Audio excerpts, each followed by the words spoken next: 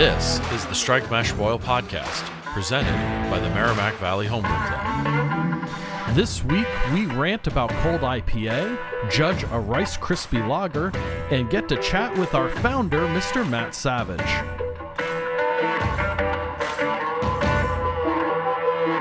Welcome back to Strike Mash Boil. I'm Marco, president of Merrimack Valley Homebrew Club, and I'm joined by my co-host, Phil. We've got a great show this week. The founder of the Merrimack Valley Homebrew Club, Matt Savage, is here. He's going to tell us how he started our club, and he's also going to judge a beer, which is a Rice Krispie Lager.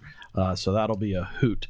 And joining us for the show this week, we've got Nick and Tim. Tim is new to the show. Welcome, guys. And since this is Tim's first time on the show, we'll run through our quick fire questions. And it just dawned on me the other day, Marco, we've never asked Nick any of these questions. So I think, Nick, you're up. Shame. I know. Shame. So Nick and Tim, we will have you run through the questions. So let's get started. So Tim, you'll go first in answering, and then Nick. So first up, what's your favorite beer style? I have kind of a dichotomy there, if that's a word, which it usually is, just not the way I said it. But so I mainly like to drink West Coast IPAs. I say is my, it's a beer I like straight out. So, but as far as beer that I'm trying to learn to make well are more German lagers. So that's kind of where I'm at right now. All right, Nick. I think it's almost a cliche at this point for our club. Everyone says lagers because that's sort of what we're all sort of focused on nowadays. But mine is German Pilsner. That's my favorite. It's the best beer I've ever brewed, and I can't get enough of them. All right. What is your least favorite beer style, Tim? Well, that would be barley wine, actually. And interestingly, when I first joined the club, I think the club pretty much only brewed barley wines at that point. So every club meeting was a lot of barley wines and made it really difficult to get home. But yeah, that's because the first meeting that Tim went to was at Joe's house. Mr. Lactose and his barley wines. Yes. All right, Nick, least favorite. Probably an American wheat. I just find it very boring. I feel like the wheat kind of neutralizes any kind of the barley flavor and just sort of tastes like nothing. And I'm talking about American wheat, which is an American strain, not a classic German Hefeweizen. That's totally different. But American wheat, I just find boring and really hard to build upon. What is your favorite beer ingredient, Tim? Well, yeah, it's kind of a duh, but hops. I find hops. Well, first of all, when you're getting ready you get your brew day going, just sticking your nose in that jar of hops you're about to add is the highlight of the day. I think they're super interesting. I mean, they add so many different components to the beer. So you got bitterness, aroma, when you add them, how long, temperatures. I mean, never mind like biotransformation and stuff like that. So yeah, I dig the hops. All right, Nick. Again, I think this is another answer that someone gave before, but Pilsner malt. There are many different types of Pilsner malt. They're all sort of different. They're all very interesting. I realize this is supposed to be a quick fire, so I apologize for dragging this on a little bit. Yeah, that's me. My fault. No, you guys are good. What is your least favorite beer ingredient? Well, going along with the barley wine, I would say, well, maybe not necessarily, but like bourbon-soaked oak chips or otherwise. Not a big on bourbon-y kinds of beers. So okay, Nick. Fucking lactose. Marco gave that same answer in a recent show. So, all right, what piece of brewing equipment could you never live without? Well, given that I'm, trying to get some reasonable competency on lagers, I would say fermentation temperature control. So cooling, glycol chiller, and my heat blanket, and being able to nail fermentation temperatures is, I'd say, pretty important for me. Nick. Related to Tim, thermometer. Okay. What piece of brewing equipment do you think is most overrated? I'm not sure I necessarily have an answer for that. Some of the hop filters, maybe that like post fermenter hop filters tend to clog and stuff. So I get frustrated with those. Condensing lid. Nick? I used to own a refractometer. For whatever reason, I can never get the readings to jive up with the hydrometer. And this was before fermentation, so that wasn't an issue. And I sold that thing within a week. I just thought I see its use, I see its point, but I just I find the hydrometer much more reliable. What is your dream piece of brewing equipment if money is not a factor? My next piece of brewing equipment will be a barn, actually. So That's a new answer. I love it. I have brewing equipment, so I feel actually pretty good with what I have to brew with. It's where I'm brewing that's going to make all the difference. So I want a barn that's a tap room and a nice, comfortable space to spread out. All right. What are the squatting rules in Littleton, Mass? Because I may be living in that barn. We're buying a farm and a barn, so everybody will be over. All right, Nick, top the barn. I can't, so I won't even try. For me, again, a very generic answer, either like a 3-vessel Herm system or maybe a conical. I don't know. The issue is I like brewing 5-gallon batches, and I don't really see myself ever upgrading to a higher volume. So yeah, I don't know. I'm pretty happy with what I have now. Okay. What beer topic, subject, style do you wish would just go away? I would say CBD beers. Oh. I'm not sure what it's bringing to the table. When I looked it up, all I could see was that it helps you go to sleep, and that's usually not why I'm opening a beer. So I don't know.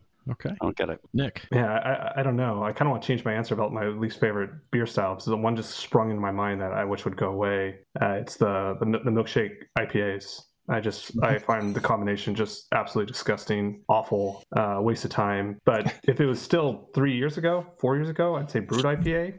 Again, that's gone now.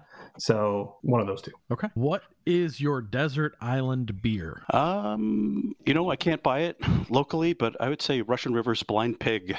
It's a great one. Drink pretty regularly, so yeah, I would dig that. Better than Pliny the Elder. It is, I think. All right, Nick, you're up. Man, that's really hard. Desert Island. I would probably go with the beer that got me into craft beer, which is Weihenstephaner Hefeweiss. Okay. Classic. All right, when you aren't in the mood for a beer, what is your go-to cocktail? I have to blame my brother who lives on the West Coast for my current tiki drink craze. So totally into the tikis. Yeah. Literally, like when we did this with Phil, he said his was the tiki thing, and I was like, "What the fuck is a tiki drink? Like, what is that? Is it pineapple juice and rum?" How do you not know? I didn't realize that there was a category called tiki drinks, and that's what Mai Tais fit into. I had no idea. Yeah, but the key is making them right and with good ingredients, just like when you're brewing beer. So that makes all the difference. Yeah, absolutely. All right, Nick, what's your favorite go-to cocktail? I have a lot. Just to follow up on Marco, there was a cocktail revolution like 5 to 10 years ago where everything is and the tiki culture is the same thing, where they're using fresh juices and really high quality ingredients. For me, I really like kind of the new age classics. So Naked and Famous or Penicillin are really good cocktails. I really enjoy the bright flavors and the complexity in those. Okay. Well, there's the round table. Well, no, not the round table. That was the quick fire. Not the round table. That was the quick fire. Add that to the blooper reel. Yeah. All right. We've got a little bit of a rant, and our rant is going to be on something rather topical and relevant. An article got posted in our private Facebook group, and coincidentally, almost the same day, I got a text from a brewing group that I'm friends with about the same thing. It's called, and hold your butts, Cold IPA. So this was in the Washington Beer blog on February 11th, a new style of IPA. A couple breweries, Wayfinder Beer and Ecliptic Brewing, have come up with this crazy ass concept called a cold IPA, and they think it's a whole new beer style, and it's a crisper version of a cold IPA. Now, guys, I want you to just settle down. I will tell you what this is. You're using Pilsner malt and lager yeast, but it's not an India Pale Lager at all because it's a higher ABV than an IPL. They use rice and corn for this to lighten the body, but it's an IPA, which just for everybody out there listening, IPA stands for India Pale Ale. We're using New World hop varieties with Pilsner malt. We are fermenting with a lager. They claim it's a crossover style, and they are calling it cold IPA. Marco, help, because I'm at a loss. Phil, there is so much fucking wrong with what you just told us about that I can't even wrap my head around it. Number one, as you said a second ago, IPA stands for India Pale Ale. Now, there are, I'm sure, lots of people that drink beer that have no freaking idea what ale means in that. But just Sure. to clear the air, ale is a category of yeast that is top fermenting at warmer temperatures. A lager, which is another category of yeast, is bottom fermenting at colder temperatures. That's why it's a lager, a crisper beer. That's why their ales more not effervescent, but more esters and fruit characteristics because of the warm temperatures and fermenting. Crispier. Yeah, that too. So I got to tell you, like it's either it's to me. I think I said this on our Facebook page. It's one of two things: either the brewery that's come up with this thinks that people are goddamn stupid and can't tell the difference or know the difference between IPAs and IPLs, Which they are. or they themselves are stupid. So Tim, I don't disagree with you, but either they think we're stupid or they themselves are idiots and have no idea that they didn't create anything new. Jack's Abbey here in Framingham, Massachusetts is rolling around like, what the fuck are you talking about? Because I've been brewing IPLs for 10 years and doing a damn great job at it, by the way. Winning awards all over the world. They put real lagers back on the map. And these guys think they're creating a new beer style, calling it an IPA, and there's no A in it. It's killing me. So I'm looking at Nick here because we've got a video chat thing going, and he is turning shades of red I have never seen. Nick, I know you've got an opinion. And we're dropping this on Nick. So Nick's kind of hearing this for the first time, and everybody knows he is our national BJCP judge, so I'm sure he's got some colorful remarks for us. We were recording something else. It ran a little long, so we had to throw in something different. So, we picked this. Nick, what do you got? I may surprise you guys. So when Marco was talking about this, something that came to mind, another controversy that happened, probably longer than 10 years ago, the black IPA.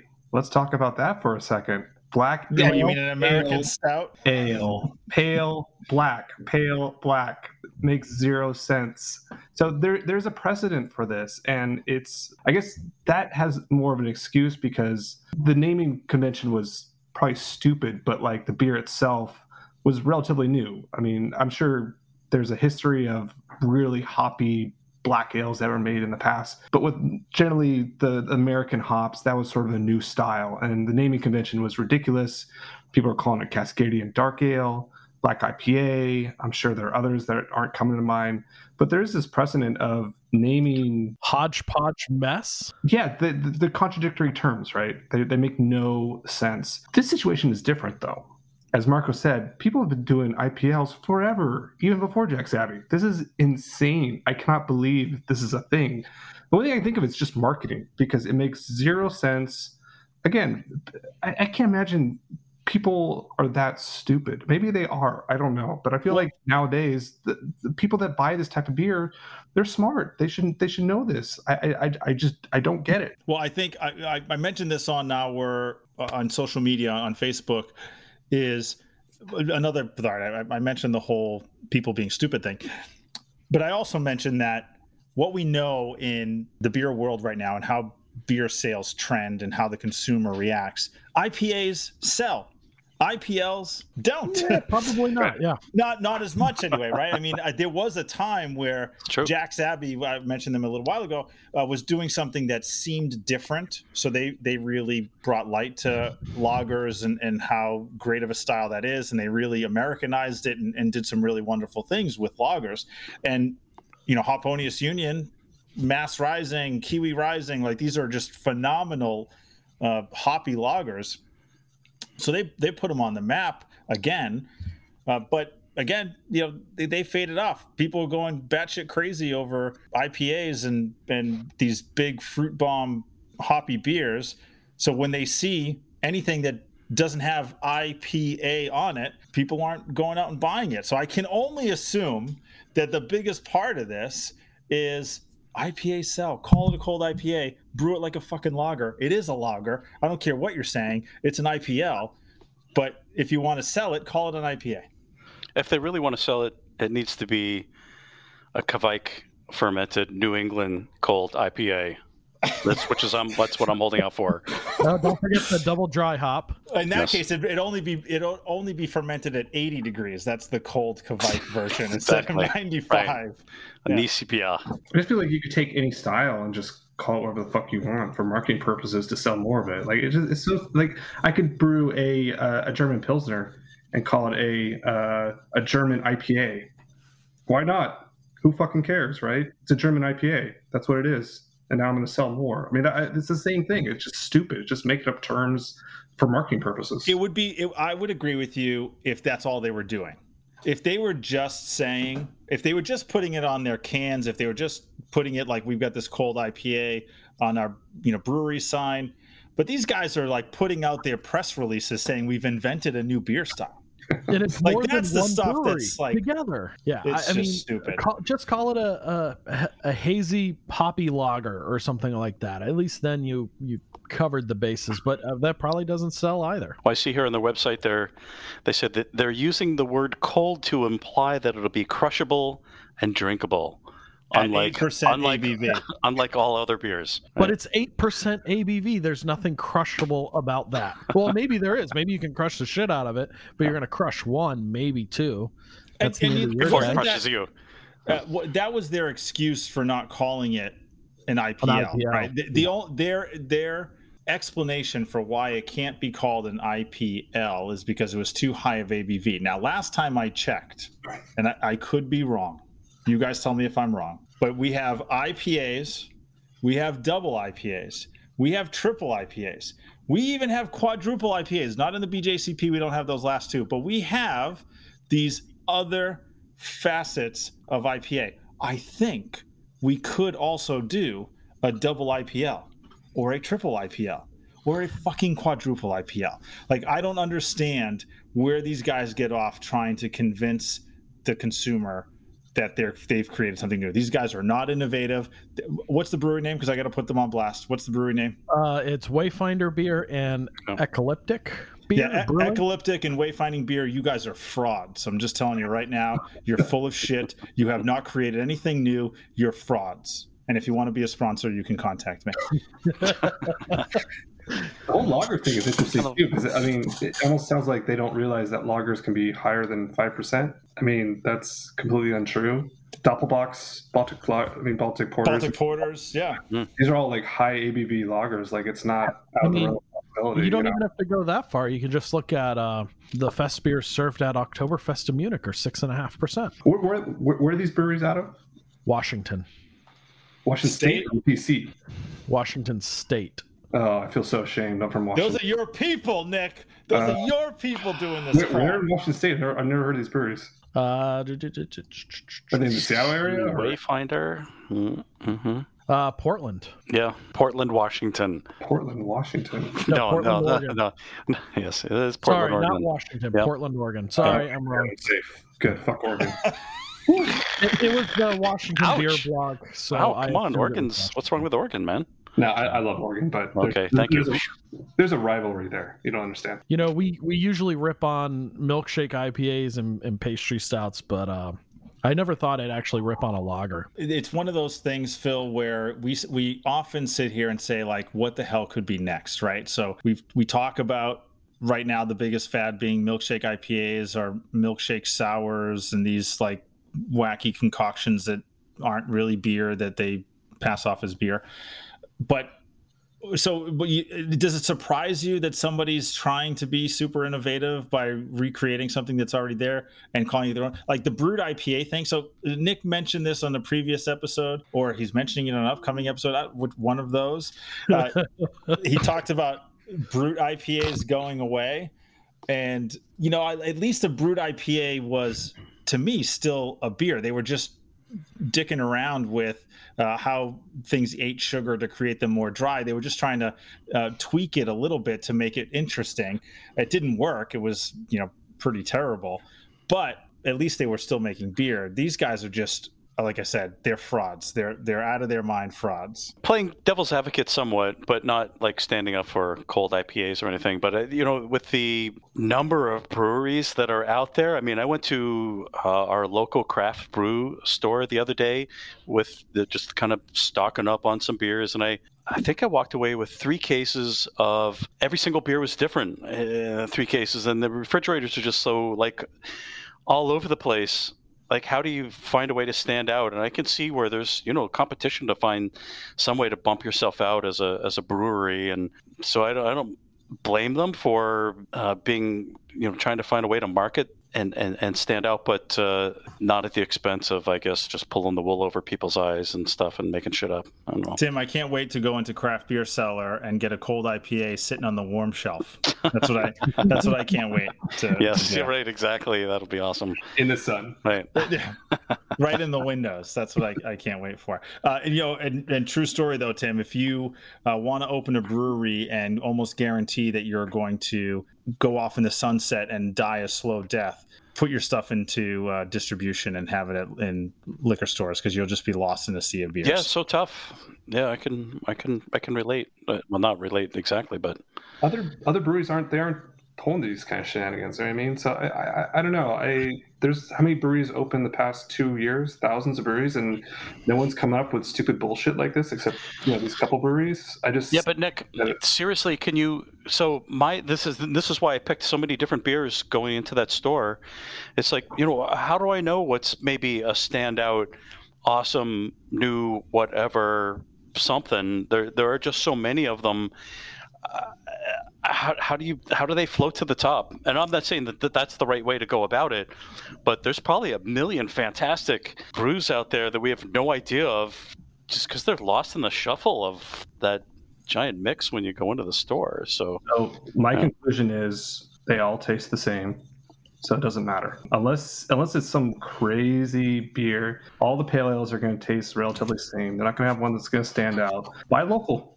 That's my recommendation, because at the end of the day, these breweries that are sending cans from California that have been sitting on the shelf for 8 weeks in the warm sun are going to be shit compared to cans coming from your local brewery. So I don't mean to harp on Tim here, because Tim is interested in trying all these beers. That's awesome. The answer is it's a saturated market with beers coming from all over the place, and honestly, if you lined up 10 pale ales from breweries from across the country, there's not going to be one that stands out. They're all going to be decent, good, assuming they're all quality brewers. Yeah, assuming. Yeah. But even nowadays, most are. I don't know, with the technology and the knowledge that's out there, it's pretty rare you have a real shit brewery producing real shit beers. Maybe 5 years ago, there were some that tried to jump into the brewing bubble, right? Try to take their hands at it give it a try without really knowing how to actually run a brewery. And they produce terrible stuff. Nowadays, I just don't think that exists anymore, because as Tim pointed out, the market's completely oversaturated, and distribution is a huge mistake nowadays. Unless you have it's lot terrible. Of people behind you. And I guess we're sort of drifting off subject here, but the point remains: these beers, they're going to be all decent. They're going to be fine. I just don't think you're going to really find a standout. I think it's pretty rare nowadays. Now, you will if you line up a cold IPA with a bunch of IPAs, because this beer will not taste anything like a regular IPA, because it's not. It's an IPL. It's going to be different. Line it up with Hop Union, Mass Rising, Kiwi Rising, an actual IPL. That's what it's going to taste like. And those IPLs taste different. They're pretty distinct. Certainly, they're quite different. Nick, you've got contacts out on the West Coast, and they distribute into Washington. You think you can get somebody to find us some and mail it back? Oh my God, please! Portland. I love the city. Nice warm cold IPA. No, I can't do it. Sorry. So, Marco, the highlight I just read is they are having a virtual release party on Zoom on February 25th, 5:30 to 6 p.m., which is probably, I don't know when this episode's going to release. I think that might be before this episode, but for us recording, if you got nothing better to do at 5:30 Pacific time, Phil, we should reach out to them to see if we can get beer so that we can participate in the Zoom. We'll tell them we have a podcast and we'll review it and see if they'll send it to us. Yeah. And then we'll release the show. Much to afterwards. their chagrin, right? Right. This episode won't be out yet, and So they won't hate us. They might actually sponsor us for a half a week before they heard Marco go off the rails. exactly. Oh. Yeah, we'll see what we can do. And if we fail, then sorry, you won't ever hear anything more about it. Well, I think that does it for this rant roundtable, guys. Thank you so much for taking the time to get into it and it being a little off the cuff. We appreciate it as always, and we look forward to doing it with you guys again. If you like what you've been hearing on our show, hit that subscribe or follow button on your podcast service. And if you have any ideas or feedback for us, leave us a review or shoot us a DM on Instagram at StrikeMashBoil. Or join the conversation in our Facebook group, facebook.com/groups/MVHBC. All right, time again for this week's beer review. Each week, we're going to judge a beer submitted to us by a member of the Merrimack Valley Homebrew Club or from one of our listeners. Our guest judge is going to walk us through the judging process as if this were a homebrew competition, and all they know is the category of the beer, which this week is 34C Experimental Beer, and the base beer is 1B American Lager. Now, for beer submitted to this category, the brewer has to give us some more details. And so what he's provided is, this is a Pilsner malt beer with flaked rice, carafoam, melanoidin, crystal hops, and fuck me, Rice Krispie treats. Jesus Christ. No, time out. I'm sorry, what? Rice Krispie Say that last part one more time. Yeah. It's got Rice Krispie treats in the mash. Is this like a Marco Phil troll entry? It must be. I don't know. What is this thing going to look like in my fucking glass? So the rest of the vital statistics, OG is 1061, final gravity is 1011, 14 IBUs, SRM 4.2, 6.6 ABV. Jesus, I can't believe we're doing a Rice Krispie beer. Yeah, I'm sorry. It's my turn to go next, right? I'm at a loss here that we're doing a Rice Krispie beer. And I think that this is legitimately just to screw with Marco. So thank you to the entrant for this one. All right, but joining us is founder of Merrimack Valley Homebrew Club, Matt Savage, who also is a BJCP certified judge. Matt, welcome back. Yeah, thanks for having me. All right, listen, dude. I'm sorry that you're the one that has to experience the Rice Krispie beer. Like, we should be doing this to Nick, not Matt. I think Dana would enjoy it too much. So yeah, this has Dana Oliver. Now I'm gonna pour this in my glass. I'm hoping it doesn't look like there isn't like marshmallows floating in here, or just I hope it doesn't look like that. I'm just really nervous about it.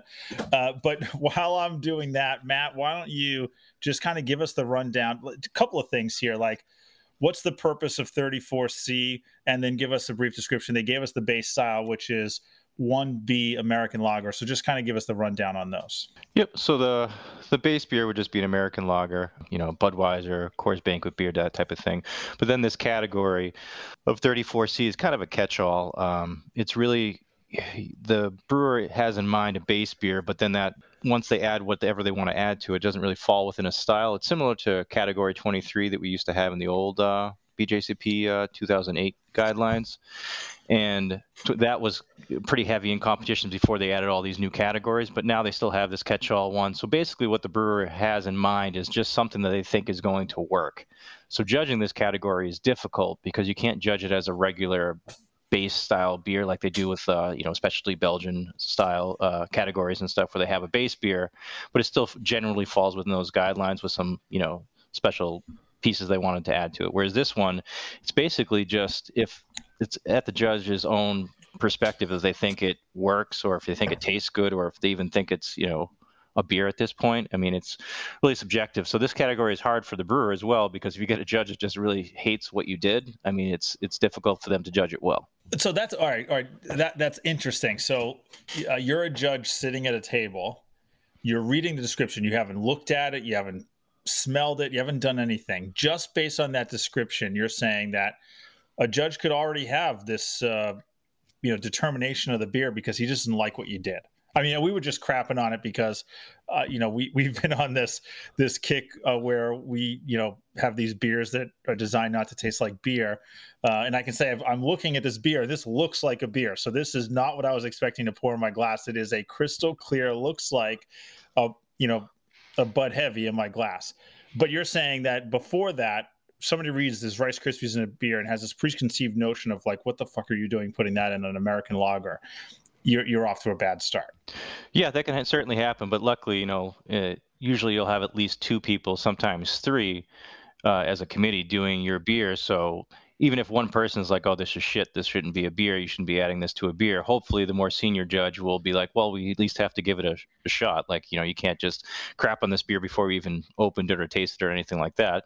It might work. I mean, it sounds silly, but, lots of beers now are silly that you get from breweries. Yeah, and I don't think we've talked about this before, Phil, but a general rule in competition is that there's going to be like a margin, like an acceptable margin between judges. So, if a judge scores the beer a 35, the other judge couldn't score the beer a 19.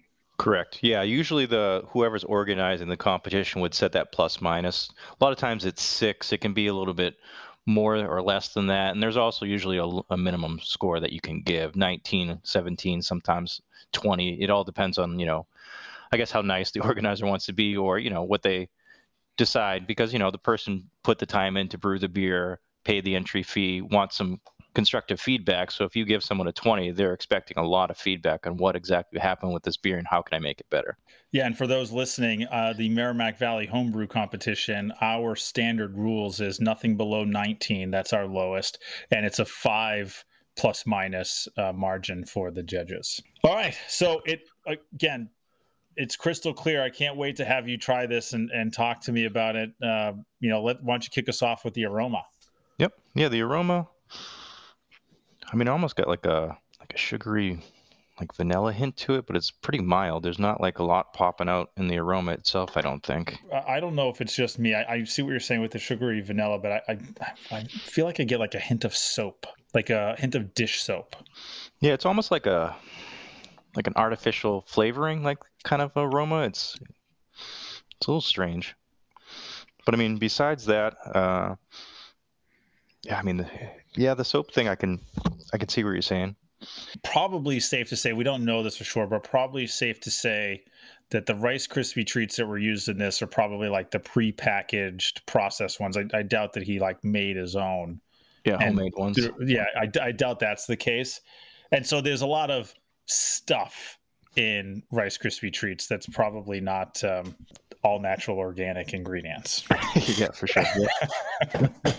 But I mean, the aroma by itself, I mean, I'm not loving it, but I don't think it's off-putting or anything like that. So I'd probably be mid-level in the aroma. Yeah, because it's not. It doesn't. I don't think there are like flaws. Like I don't think there's anything wrong with how it fermented. Yeah, from the aroma, yeah, I'd say it smells like a clean ferment. Again, it's difficult with the Rice Krispies being in there and throwing off some artificial type aromas and stuff. But yeah, overall, I think it's clean. I mean, the appearance on it is beautiful. I mean, it's crystal clear. The head on it was good, I thought, too, with the lacing and stuff. I mean, which that kind of surprises me a little bit when people use some of these interesting adjuncts. I always expect them to have an adverse effect on the beer's ability to carbonate properly and then hold head retention. But in this case, I mean, the beer is beautiful. It is a beautiful beer, and the head has really great white lacing. It looks wonderful. Yeah, a lot of times when adjuncts like that will have an adverse effect is really when you're doing it in like the dry hop phase and stuff. If you're doing it in the mash or the kettle, there's at least enough time for yeast to drive out some of those during fermentation, or your hot breaks and things like that, or even just filtering it out while it's still hot before it's going into the fermenter. If you add Rice Krispie treats in the fermenter, I mean, this thing would be hazy as hell. Yeah. I think we have some members that may have tried that before, or after listening to this are going to say, hey, I wonder how I can step up the Rice Krispie beer, and then send it to us to be assholes. Yeah. On the flavor, though, I'm getting like a pretty aggressive burn. I don't know if it's like alcohol burn. Yeah, It's pretty. I think it's pretty aggressive. You can feel it in your chest. Well, I was going to ask you about that because we've. I mean, 6.8. That's way too high for the base beer style as well. And that's what I was going to say. Is we've talked about this before, where we've gotten referenced beers to like say an English mild, and the beer was over 7.5%, and an English mild is supposed to be like 3.5. This is 6.6, 6.8, something like that. The base beer's top is supposed to be 5.3. Right. And Yeah, there's I mean- nothing to hide the alcohol behind. So that was the first thing I got when I took a sip was the alcohol. Yeah, and it's almost got like a, now that I'm tasting it too, I think the aroma I was getting was not vanilla, but more like marshmallow, like fluff, like they would use in like a fluff nutter sandwich or something like that. But Which the makes burn- sense. The Rice Krispie Yeah. beer, that's a good thing. But I mean, yeah, I think the burn really takes away from the drinkability of the beer too. And then with the base beer being American lager, you really want this to be crushable, and it still being this, the catch-all category. You can't do everything by the base, but I mean, if it's the hotness is detracting from the drinkability of the beer, I think that's a ding on the beer itself. I also find it to be extremely sweet, almost sweeter. I would say sweeter than what the final gravity indicates at 10-11. It seems way sweeter than that to me. And then like it's odd. I can't pinpoint it exactly, but I almost taste butter, but not diacetyl butter, if that makes any sense at all. Like it doesn't taste like diacetyl, but it almost has that buttery, like I think about if I was making Rice Krispie treats and was melting butter and marshmallows, sort of that butteriness of it, that sweet butter is almost what I'm getting out of it. Yeah, I think it's definitely cloying, and the mouthfeel is similar to when you get like a diacetyl, like it's you can still feel like a slickness on your tongue, but I think that's the artificial like marshmallow flavor that's still just coating your mouth. I don't think it's diacetyl. Yeah, no, I don't either. Yeah, in there, but yeah, no, I agree with you. I think it's hot and overly cloying for my taste at least. All right, so then overall, what do you think? Overall impression? Yeah, I'd probably be, just because it's so hot, I'd probably be at a 30. It's generally within the style. I mean, if it was, I think it's out of the park as far as, the base beer as far as ABV goes. But I mean, besides the hotness of it, I don't think it's like that undrinkable. If the sweetness came down a little bit, and that if you took the sweetness down, I think the ABV would come down with it, and I think it would really improve the beer. Yeah, I wonder if it needs like just a touch more bitterness to help sort of balance it out a little bit. Well, it's hard with the base beer style being so low in IBUs. Yeah. With the bitterness and stuff. If you picked a different base beer, maybe it could hold some of that sweetness and some of that marshmallow character a little bit better. But with American lager, that's really hard to do.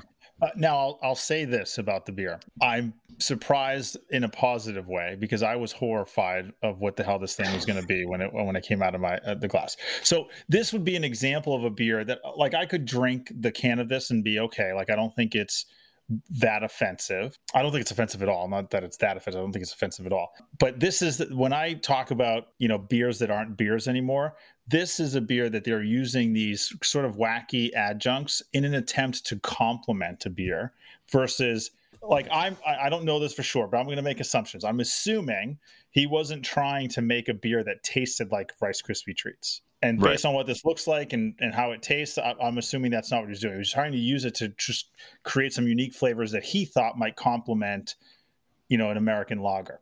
And so that, to me, is an appropriate use of adjuncts, right? That's the way to do it. You got to, because, I have no problem with adjunct beers when it's complementing the beer. Yeah, for sure. I mean, a slight hint of marshmallow or a slight hint of vanilla in an American lager, if it was very mild and didn't bump up the ABV so much, I think it'd be complimentary for sure. Yeah. All right. So I think that wraps up another one of our judging sessions. Again, Matt, thank you so much. We had a unique one today, so I was glad that you got to do that with us, and we look forward to doing this again with you. Yeah. Thanks, guys.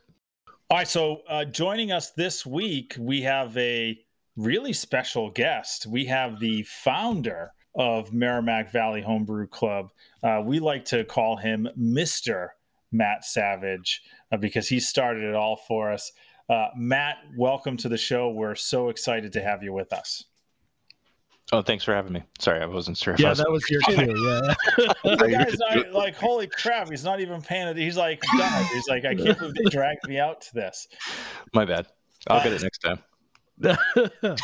Since this is the first time Matt has joined us on the show, we are going to hit him with the quick fire questions from that we've been doing all season long just to get to know him better. So Matt, I'm going to give you a question. First thing that pops into your head, no long pauses or any of that, and you get one pass. So since some people have been passing lately, you get one. He hasn't seen the list, right? This is totally... No, he's never seen the list. Yeah, this is great. Perfect. Yeah. What's your favorite beer style? Saison. Least favorite beer style? Oh, that's tough. TikTok. Pass. There's your one pass. All right. Favorite beer ingredient? Pilsner malt. Least favorite beer ingredient? Lactose. Oh boy. Like, he's in the right club. He's like obviously in the right place. We do have Mr. Lactose in the club. That's All true. right. What piece of brewing equipment could you never live without? pH meter. All right. What piece of brewing equipment do you think is overrated? Those automated digital refractometers. Oh, fuck you. No, that's, you know what? Valid. They don't even read properly. Anyway, we're getting distracted. Go. Let's see. Where am I on the list? What is your dream piece of brewing equipment if money is not a factor? A jacketed conical. I mean, they don't even make those less than like one barrel. Yeah, that's fine. Okay. Call it a bright tank if you want. Yeah, sure. What beer topic, subject, style do you wish would go away? Milkshake IPAs. What is your desert island beer?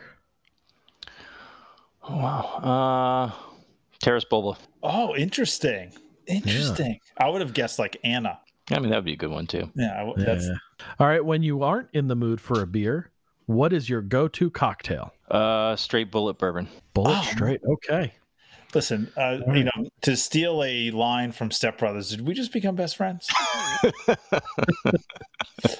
Oh, you want to do karate in the garage? Always. Like, oh my God. Like, you know, this is, you know, when I joined the club, I don't even know how many years ago it was. I went to, my first meeting was at Mike Hand's, and I knew this was the right place for me. And as my time has gone on, Matt has just validated it. Like, well, now granted, Matt's like the Jesus of our club, which maybe he's poisoned my mind and I'm just now a disciple of Matt Savage and I just follow him around and listening to everything that he's taught me. That could be it. But everything he just answered there, I'm in. I'm on board. Yeah, the Bullet bourbon. I mean, I have a bottle of Bullet bourbon, but I think I go through my Bullet Rye faster. But hey, we're in the same brand, Bullet. Yeah, all those are good. I mean, Bullet Rye is the ultimate mixer rye. Yeah, for sure. Yeah. So Matt, I mean, I think the big thing that we want to be able to talk about is, you know, you being the godfather and all of Merrimack Valley Homebrew Club. We really want to be able to pick your brain on how this whole thing started. Like, it's been 11 or 12 years that the club's been around. And when you look back at some of the archives and some of the OG photos, it looks like you and a couple of guys that just decided, let's have a homebrew club. So we want to know like what your inspiration is, what you wanted to, the reason why you wanted to start the club in the first place. And then we're going to really talk about what are the things that are really important. If somebody who is not looking to join our club or our membership is closed and they want to start their own club, what those things are that are really important to think about. But let's start at the beginning. What the hell made you want to start this club? Yeah, so me and my buddy, Matt McCarthy, we went to a brew on premises place in Nashua, and we brewed. Incredibrew? Yeah, Incredibrew, yeah. I think they're closed now. Oh, are they? Yeah.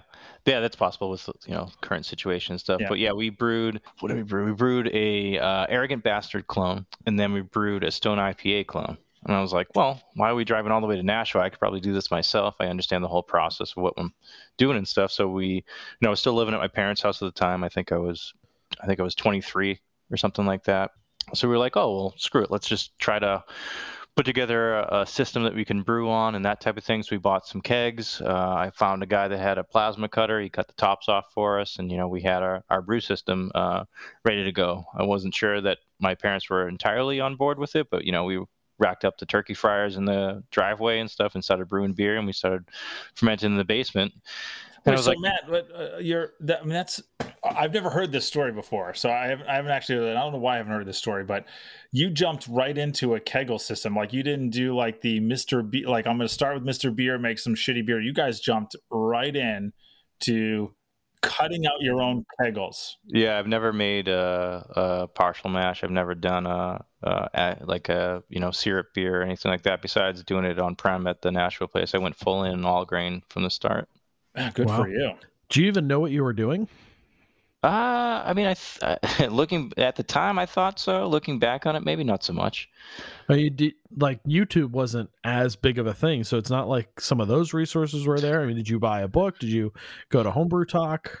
So I bought like the John Palmer books and like the Homebrewers Bible, those types of things. Okay. I was reading pretty heavy on that stuff. Homebrew Talk was a huge influence on my brewing back then, because you could post anything you wanted on there. You get you'd get information. Whether the information was good or not, that's to be said. But it was helpful just to know that there was other people out there. And then when I did that, that's when I started thinking about the club. I was like, there's probably people out in this neighborhood or whatever that also want to brew. The closest homebrew club at the time was Boston, and BFD way up in Manchester, and then Foam out in Fitchburg. So I was like, there's really no homebrew club in this area. So I think it's a niche that we could probably fill ourselves, and just get some guys together that wanted to brew some beer and, learn from each other type of thing. The way you just described it seems like a pretty quick jump from starting brewing to I want to start this club. How long were you brewing before the idea of let me get some like-minded folks together? Probably like 4 to 6 months. Wow, man, yeah, that's pretty impressive. I mean, it's and to your point, I mean, like this stuff is pretty common nowadays. 12 years ago, 10, 11 years ago, whatever it is, not so much. So it starts off with you and your buddy. I'm assuming your friend also joined the club because you guys started brewing together. How did you go about finding other folks that were interested? Yeah, it was basically all on Homebrew Talk. Homebrew Talk had a page where you could post that you had a homebrew club and that type of thing. And I want to say that our first meeting was at the Tap up in Haverhill. I want to say it was me, my buddy Matt, and like 3 other guys or 4 other guys I'd never met before. And, we just all sat at a table there and chit-chatted or whatever, trying to see if we're a good fit for each other and stuff. And then it worked out, and those people were members for years after that. So, I mean, it was just all kind of happened organically. I didn't force anything. I didn't try to be, anything that we weren't. It was just like a couple of guys, talking about beer. As time goes on, there's some momentum that's sort of carrying behind this thing, and you're getting more interest, and all of a sudden you're not 4 or 5 guys meeting up at a bar to have a few beers and talk beer. It's becoming like an organized thing. Yeah, it was crazy. I mean, I still don't understand how it all happened. We went from like 4 guys to 20, like super, super fast. All of a sudden, like everybody, we had to figure out, we couldn't go to bars anymore because we couldn't fit all the tables, and trying to split up a check between 20 guys was like a nightmare. Yeah. No. So we started having it at people's houses and stuff. And really what I think got us the most members is I had like a big cookout at my parents' house around the pool, and I just said, anybody that's interested in the club, come on this day type of thing. And we ended up having like so that was Mike Switz's first day, and we had, I want to say, probably 20 or so people with their families and stuff, and we just all kind of chatted or whatever to see if we'd get along, and it worked out. And then for the most part, all those people, Alec Bull, he was there that day. That's some of the OG members were there on that day. Again, you have to, early on, it's this idea, it's this theory you're thinking about. I'm just, not really organizing, but getting some folks together, and all of a sudden you got 20 people showing up to want to be members and want to do this regularly. How does the thought process of now, again, you're automatically out of the gate as the founder leading this group. So how are you thinking about organizing it, pulling it together, making sure people understand what's going on, what to do, communicating with the community, doing all that stuff? Yeah. So my initial idea, because when we had that many people, it was difficult to kind of keep everybody on track as far as how the meeting was going to go, without, a lot of times early on, it would just, change into like a beer share, and there wasn't much, information being spread across. It wasn't that, that type of thing. So the first thing that we did was a big brew day. We did it at one of the members' house up in Newburyport, and we bought a Jack Was that Switzer's house? No, that was Dave Pompeo. He was the original webmaster for the website. Yeah. But we bought a second used Curio barrel from Allagash. And we were like, all right, well, screw it. We're going to brew 60-something gallons of beer on this day, Imperial Stout. We're going to fill this barrel, and this is going to be how we're going to get the group together. Everybody's going to bring their brew system. It was a crazy day. We had brew systems on the back of pickup trucks that were then, putting it into other people's boil kettles and stuff. And lo and behold, we got, 65 gallons of beer. Once it was done fermenting, we put it in the barrel for a year. And then I think up until a couple of years ago, Mike Switzer still had some of that original OG beer. And it came out, I couldn't believe it, that with that many, hands in the pot type of thing, that it actually came out, good. And Marco, you have had that beer. Yes. Switzer actually brought it. Yeah. Yeah, Switzer brought it to HomebrewCon, and we had it at HomebrewCon in Providence right before club night. Yeah, that was my original recipe. That was my original Russian Imperial Stout recipe. Actually, there's a few guys, John Lynch, Alec Bull, that share photos of that original Big Brew Day every once in a while, and it, we've had a sort of this resurgence of Big Brew and having it be a thing in the club the last few years. And it's always been very reminiscent of that. We've taken inspiration from that original one where we get a bunch of guys in somebody's driveway and they all bring their own systems, and we're doing that same sort of thing. Yeah, I think it's really important to do that type of stuff, because it's difficult to get, people watching you brew and that type of stuff, especially at a meeting, where, you're discussing, group politics or whatever the next step is going to be on something you want to do, whether it be a competition or something like that. So to have that big brew day where people can bring their systems, brew right next to somebody else that has 5-6 years more experience than they do, and not be afraid to ask questions, that type of thing. Like, there's no stupid question that you can ask. I'm not going to make fun of you because you don't know how to do this thing. Like this, we're here to help you. We want this beer to come out good because everybody's going to drink it. If one beer comes out bad, then the whole group fails.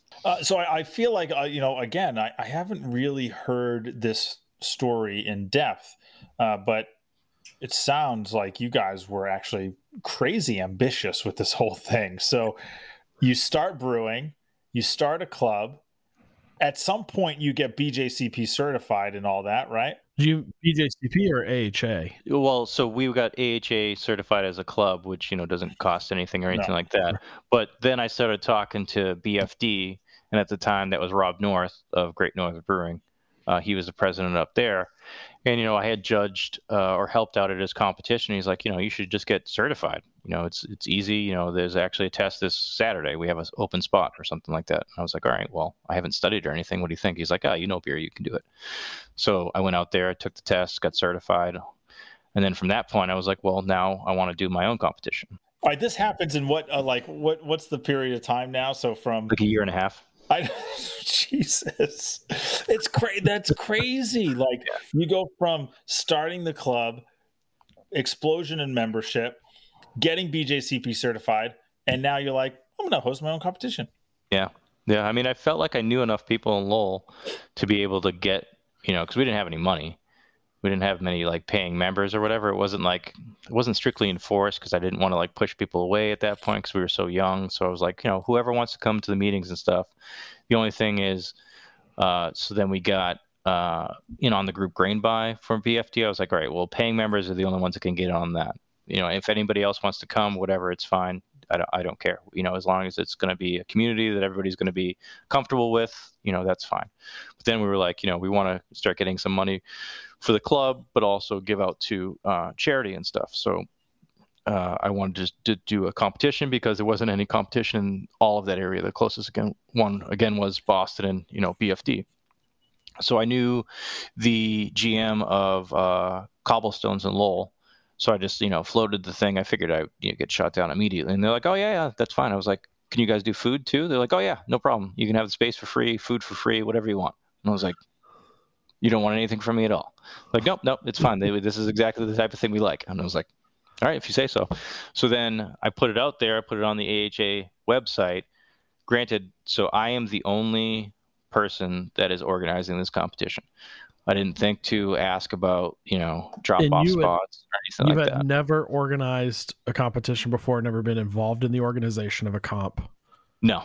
Okay. And we also didn't have any software for people to register. It was all by mail. Oh, shit. Holy, I can't even fathom that. So it was coming like FedEx, UPS, So To you didn't even know what you register. had until a box of beer Yeah. shows up with a piece of paper and a check. Yeah. Shut the fuck up. I can't even. That is like now. Funny is when I joined the club, I helped out at the competition. I don't know what year competition it was. Maybe the second or third. It was at Cobblestones, and I set myself up as a guest judge, and I had a bunch of beers in there, and it was upstairs on the second floor and all that. But I remember by then there was already software, so I can't even think of what it was be like. Yeah. So sorry, snail mailing it. the first year, Dave Thomas he put a thing in there that we had a number, but we had no way of taking the payment, and we had no way of knowing if that entry was actually going to show up. So everything was done by check or cash, but we did have an entry number to link back to what we were expecting to come in.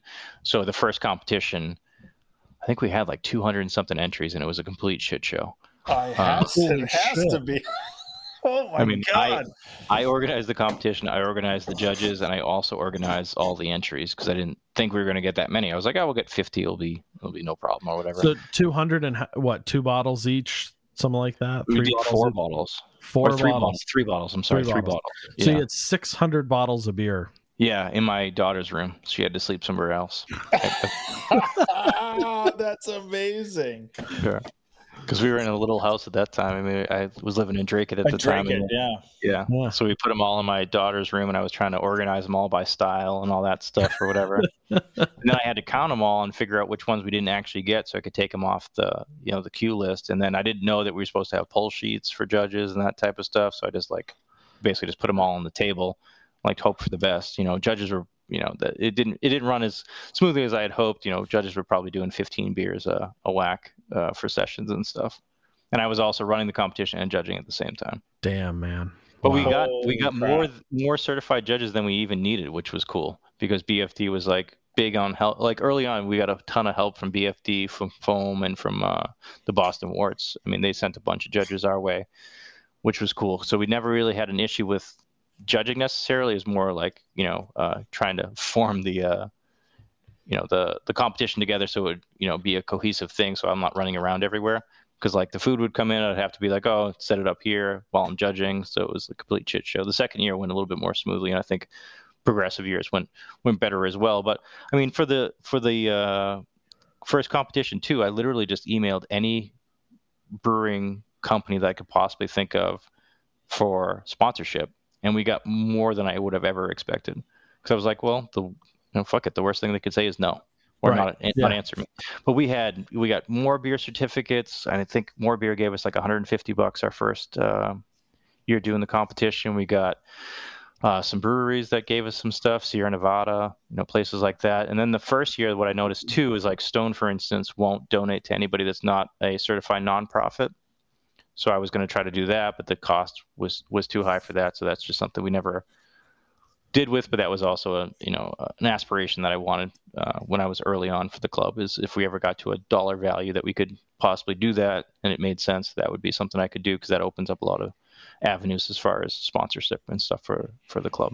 Yeah, we've run into that a few times, not having 501c3 status, people being like, because they want to write it off on their taxes and all that stuff, so it gets complicated. But the club just doesn't make enough money for it to be a worthy venture.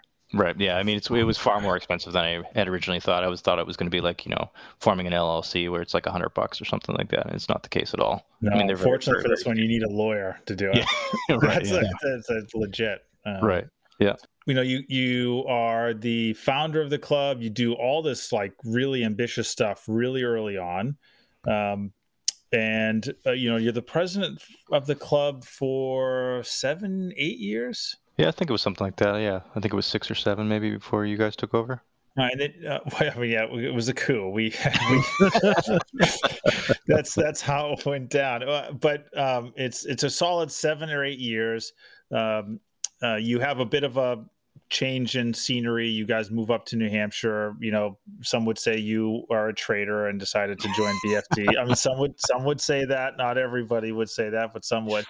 But you're doing some different stuff now. What are you guys up to now?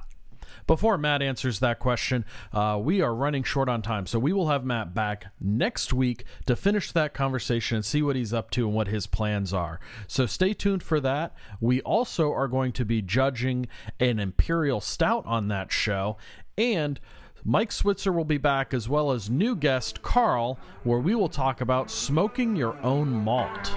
So stay tuned for next week's show here on Strike, Mash, Boil.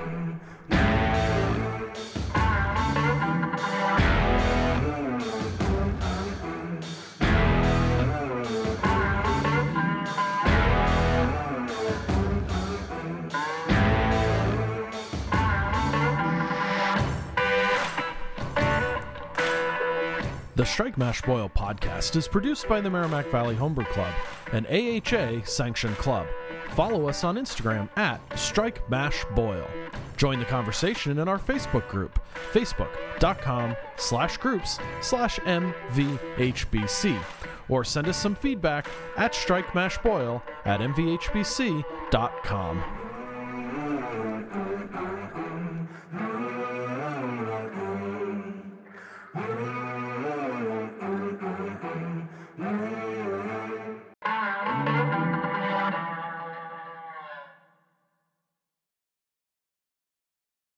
And we're rolling. Yep. Just the joining us this week. Wait, no, I'm sorry. Timeout. Yeah, we'll keep rolling. You don't want to do you don't want to do the welcome to all that. Scroll stuff? down to 45. Okay, sorry. That's okay. Okay, we actually have this big spreadsheet thing telling us what to say. Fair enough. If you haven't figured it out yet. I'm like a. Yeah. Anyway, this can be on the blooper reel. Yeah.